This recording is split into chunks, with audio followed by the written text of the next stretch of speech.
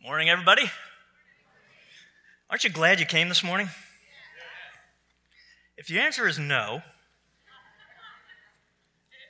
I hope that you know that we're glad that you came this morning. So, when I was a kid, my grandparents owned a small restaurant in our town. It was called Keating's Cozy Cottage. And being the grandson of the owners gave me a certain position, and so I got to go in the back where the action was. And that was so cool for a 6, 7, 8-year-old boy to be back with all of this outrageous equipment and so forth. And the staff were cool because the staff were all younger than my parents. So there's two kinds of adults. There's people who are your parents' age, and then there are cool adults, and they're the younger ones, right? So these were all 20-somethings who worked in this restaurant, and the head cook was a guy named Bill. And Bill was this big, strong, strapping guy. He was well over 6 feet tall, and so he would, when I was back there, he'd fool around with me, and I'd fool around with the other folks, the dishwashers and all that kind of stuff. I loved being back there. Well, one day, things got a little bit excited and a little too much enthusiasm, I guess. And so whatever was going on, Bill just scooped me up, ran me back to the back part of the kitchen where there was a walk-in freezer, which is about the size of a large walk-in closet. It had this big wooden door and so forth. And Bill, in this kind of enthusiastic, teasing the kid thing, put me into the walk-in freezer, turned out the light, and closed this big wooden door. It was like you literally couldn't see. And I freaked out.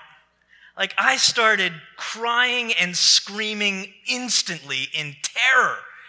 And he left me in there for, 8 seconds.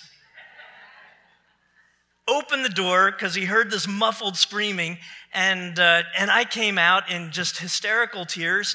Just then, Graham Keating came walking by and said, "What's the matter?" Now, Graham Keating's she's not 5 foot. She wishes she was 5 foot tall. She comes up and, "What's wrong?" "Bill locked me in the freezer and he turned out the light and then he closed the door." She went ballistic. Here is this little Scotch woman to this 6-foot-something, 20-something guy, and she is reading him "Don't you ever do that again." In that moment, this guy was now down here. She's towering over him. And she undid him so much, I started feeling sorry for Bill, right? I experienced in that moment what fierce love looks like. I mean, you hear about, you don't touch the cubs when the mama is around, right? It's worse when grandma's around. So don't mess with grandma's cubs. Fierce love is what I saw. And when you have a fierce love, it overcomes fear. Like if this guy wanted to, throw Graham Keating across the room, he could have done it in no time at all. But she didn't care. She was protecting her kid. Fierce love makes you unafraid. We're in a series right now where we're talking about this personal God that we have. This God who knows us individually, who cares for us personally, and who wants to be in a relationship with us in ways that make sense to us, and wants us to be his representatives in the world. And so that's what we're looking at in this series. Last week, we talked about pathways, ways that are natural for you to connect with God. And so Marilyn brought the message, and she talked about how there are 7 different pathways. Things like the intellectual pathway or the worship pathway, the creation pathway, these different ways that we most naturally connect with God as individuals. And do you know what your pathway to connect with God is? This morning, I want to talk about our passions. That the God who created you also created you with a passion to be able to bring who you are in all of your uniqueness, your unique voice, your unique background, your unique history, your unique gifts and abilities and talents and so forth.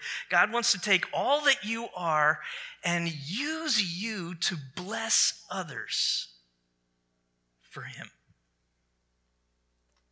So that's what we're going to be looking at. In the New Testament, in the Greek, there are 7 words that we translate in English passion. And they're interesting words. They're descriptive words in many cases. So one of the words literally means to breathe heavy. You know, when you get excited about something, when something just kind of captures your imagination, your heart starts to beat a little bit faster and your breathing gets a little bit heavier. Another one of the words is to reach for something of value. The description of passion, to reach for something of value. Another of the Greek words literally translates fierce. And another one translates suffer.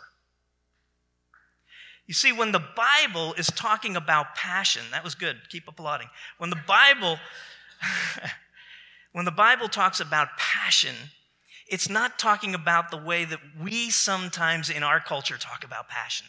We talk about passion about a hobby. You know, I'm passionate about golf, or I'm passionate about photography or something. That's a different kind of passion. It's a different level. This is talking about a passion that takes your breath away, that makes you breathe heavier, that makes your heart race, that is something that you want to pursue with your life, something that you're willing to suffer for. So let me ask you a question this morning. What's your passion? What is your passion? Beyond your family, because we'll just assume that you have a passionate, fierce love for your family. Beyond your family, what has God wired into you as a passion? I want to explore that with you in the little bit of time that we have here this morning.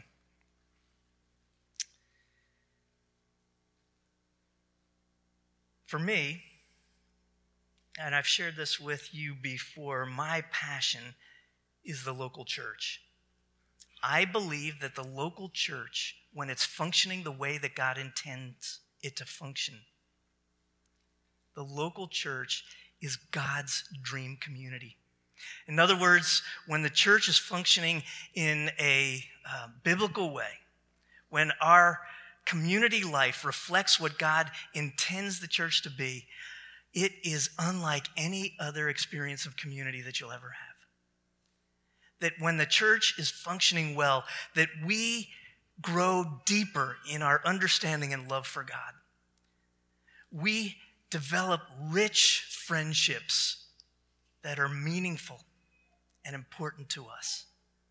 We discover things about ourselves, our gifts and our talents and so forth, and we find ways to employ them for God. When the church is functioning that way, there is nothing else like it in the world.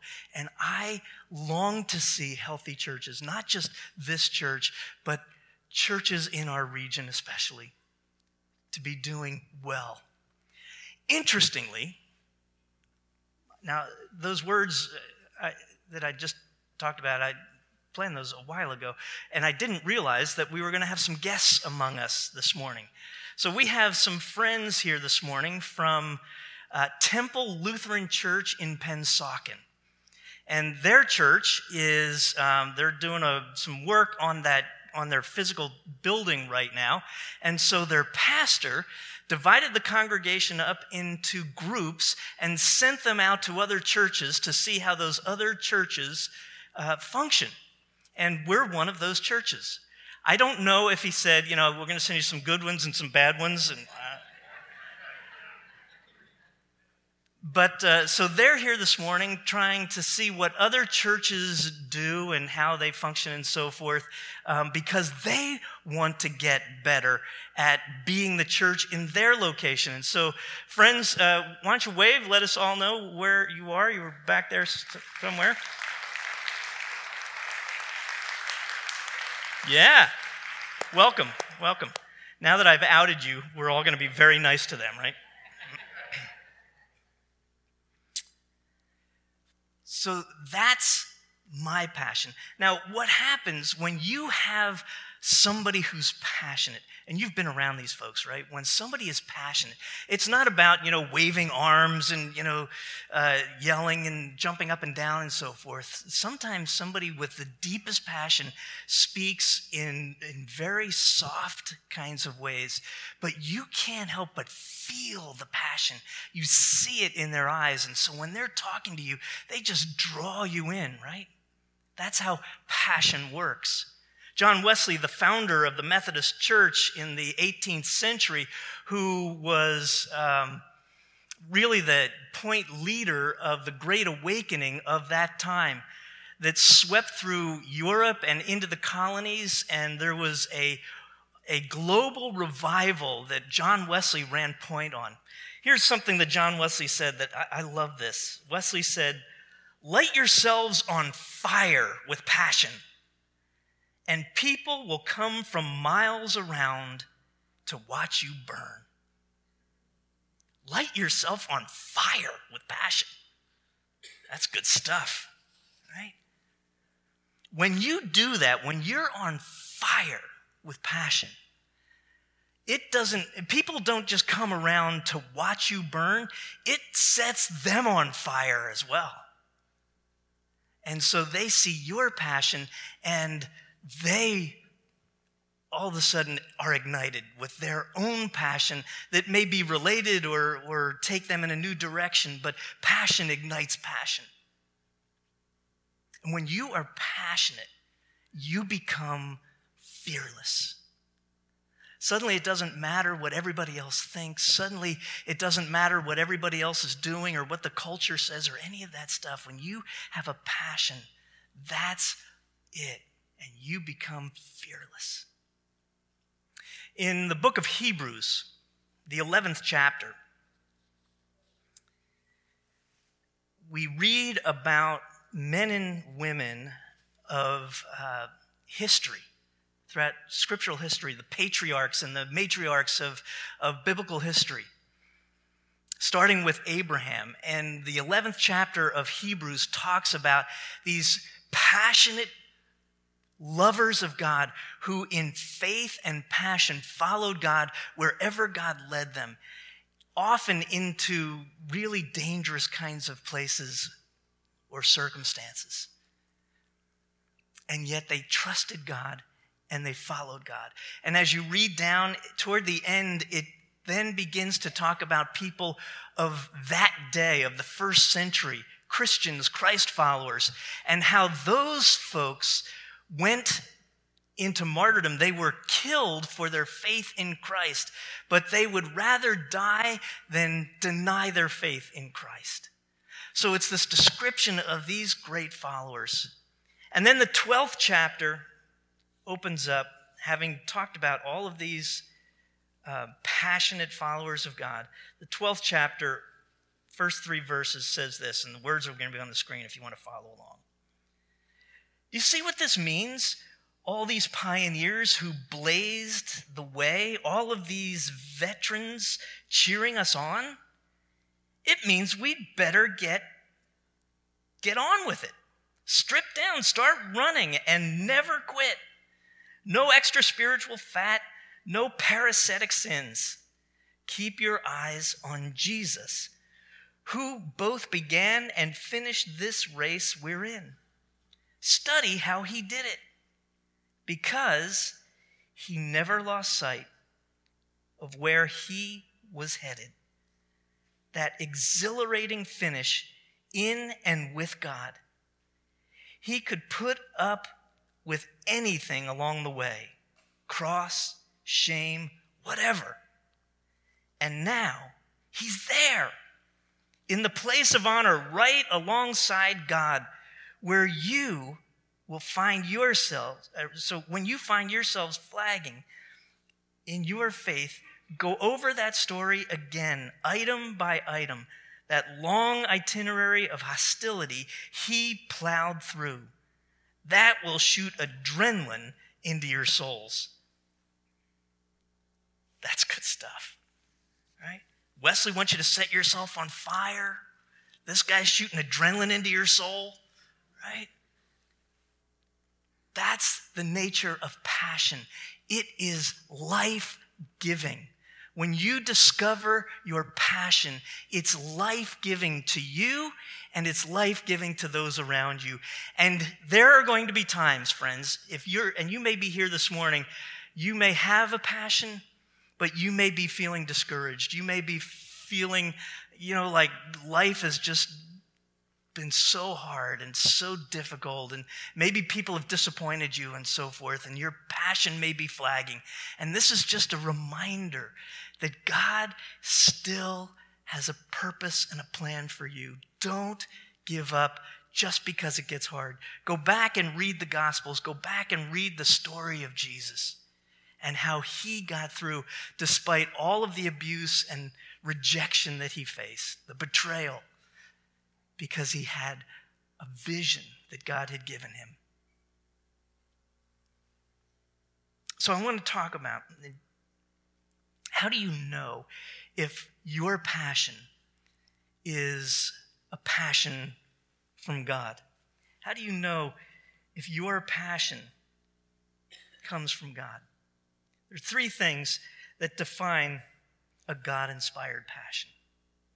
The first is that it's not about you.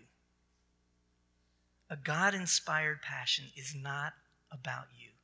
So often when we talk about a passion, it's something that is for me. Again, it's a hobby. It's something that I enjoy doing. It's just for me. This is so much bigger than that. God wants to use you, but it's not about you. Jesus put it this way in describing his own understanding of this passion. In Matthew's Gospel, the 20th chapter, verse 28, he said this, "For even the Son of Man came not to be served, but to serve others, and to give his life as a ransom for many." Jesus didn't come for himself, for his own glory, for his own honor. He came for you and for me. A God-inspired passion is for others. So in about a month, there's going to be 40 or more college students from around the country that are going to gather in Camden to serve out the summer, working in summer camps throughout the city of Camden through Urban Promise, a ministry that is a part of a ministry that we support and love, right? So these college students have been offered the opportunity and offered the challenge. And so for the whole year, they've been fundraising, because not only do they get to live in the city of Camden, they get to pay for it, right? And they're going to be living within the city and working with kids, 800 kids or so, throughout the summer.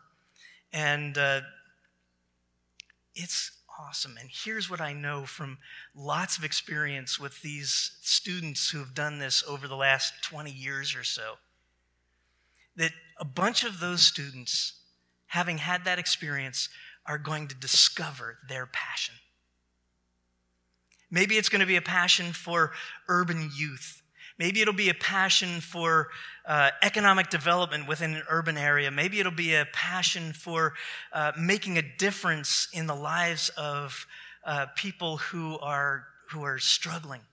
Whatever it will be, that through this experience, they're going to discover their God-given passion, and it's going to be fuel for their lives, for the rest of their lives. That's the nature of passion. Carson Wentz, my new bromance, right? And I'm not ashamed. Carson Wentz is a football player. playing at the highest levels. But football is not his passion. It's his profession, and he gives it his best, and he performs again at high levels and so forth. He's an amazing athlete, but it's not his passion. His passion is to honor Christ in all that he does and to use this platform that God has given him to bring blessing to the lives of others. So right now what he's doing is he's using this platform to raise money to build 3 schools in Haiti. 20 years from now, when Carson Wentz's career in football is over, I am certain he's not going to be sitting in some mansion surrounded by trophies and talking about the good old days when he led the Philadelphia Eagles to 5 Super Bowl victories. It's not going to be that. He's going to be living into this passion that he has. Football is a career, and it's a short-term career, and he knows that, but he's got a God-inspired passion. It's not about you. The second thing about a God-inspired passion is that it will require collaboration with others to achieve it. It's never yours alone. It will require others to collaborate with you when you have a God-inspired passion. And I could tell, lots of stories about how this has worked here in our experience here, but just kind of because it's current, I just tell a real quick story of what that looks like. When you're on fire and you attract other people around you, this is how it works.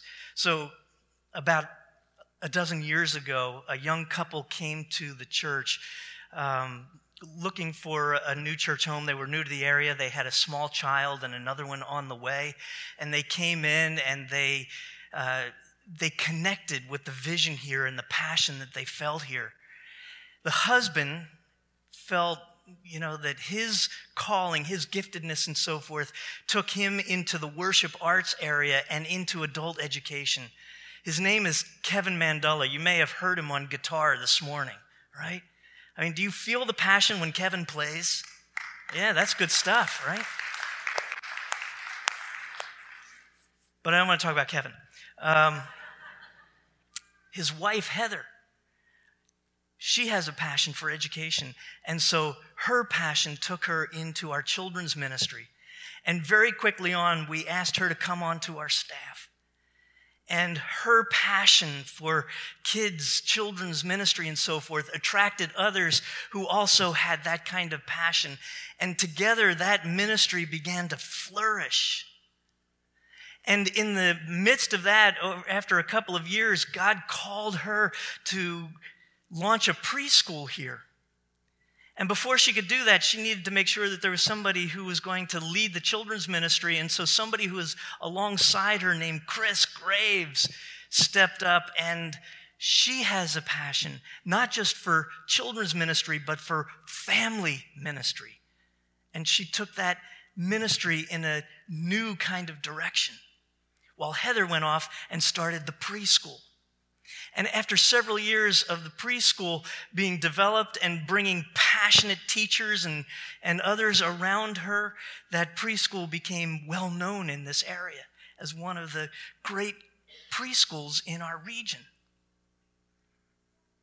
And so then we needed Heather to take on another role of developing our small group ministry. And so she moved in that direction. But before she could go, she needed somebody to follow her. And so another passionate leader who was in her orbit, Amanda, stepped into that role. Different gifts, different skills, but the same passion for children and to teach children creatively about life and about God and so forth. Yesterday, we had over 230 children and preschool families gathered in the back for breakfast and to show off their artwork. 230 people. And it all started with one passionate person who lit herself on fire and others were drawn to it. When God gives you a passion, it's too big to do by yourself. You need other people to come around you in order to achieve it. One last one. If it's a God-inspired passion, it will require love at the core. A God-inspired passion has all of the elements of agape love.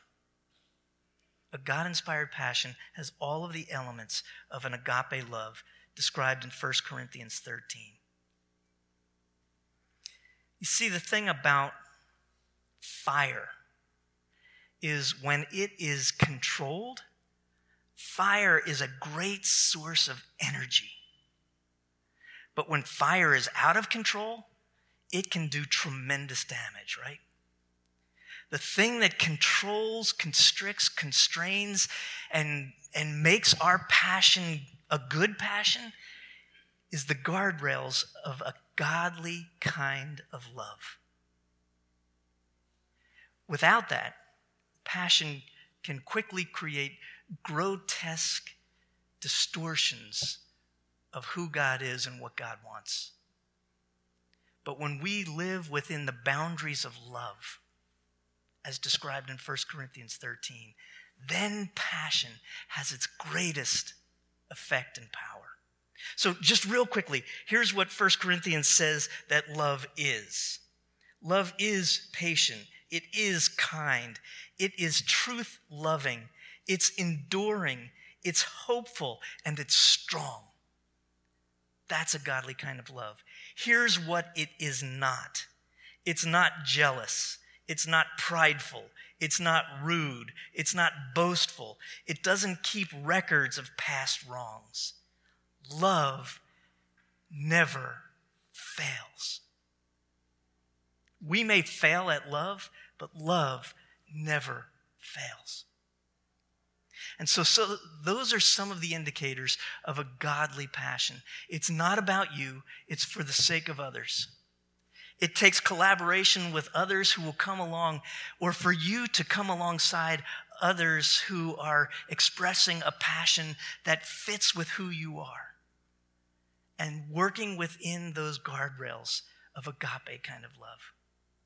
So this morning, if you're here, and like I said, you're feeling a little discouraged, a little burned out, maybe a little toasty around the edges, you're wondering if you want to give up on your passion, I just want to encourage you to not give up. God is using you, and this passion that you're working in will be your legacy more than anything else that you'll ever do. If you're here this morning and you don't know what your passion is, you haven't quite figured it out, make that your goal this year. To figure out what has God wired into you that is your passion. And just to help you along in that, we're starting a small group tomorrow, actually, at 7.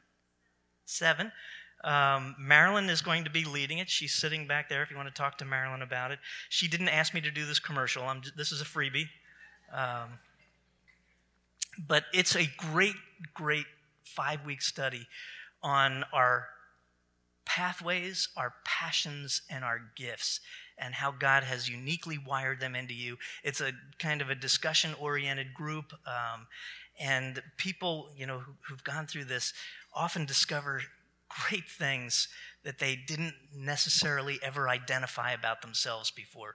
So if you're available, I'd encourage you to come out for that tomorrow to help you to identify what your gift is. All right, let's stand together and close. And it's men and women. Anything else, honey?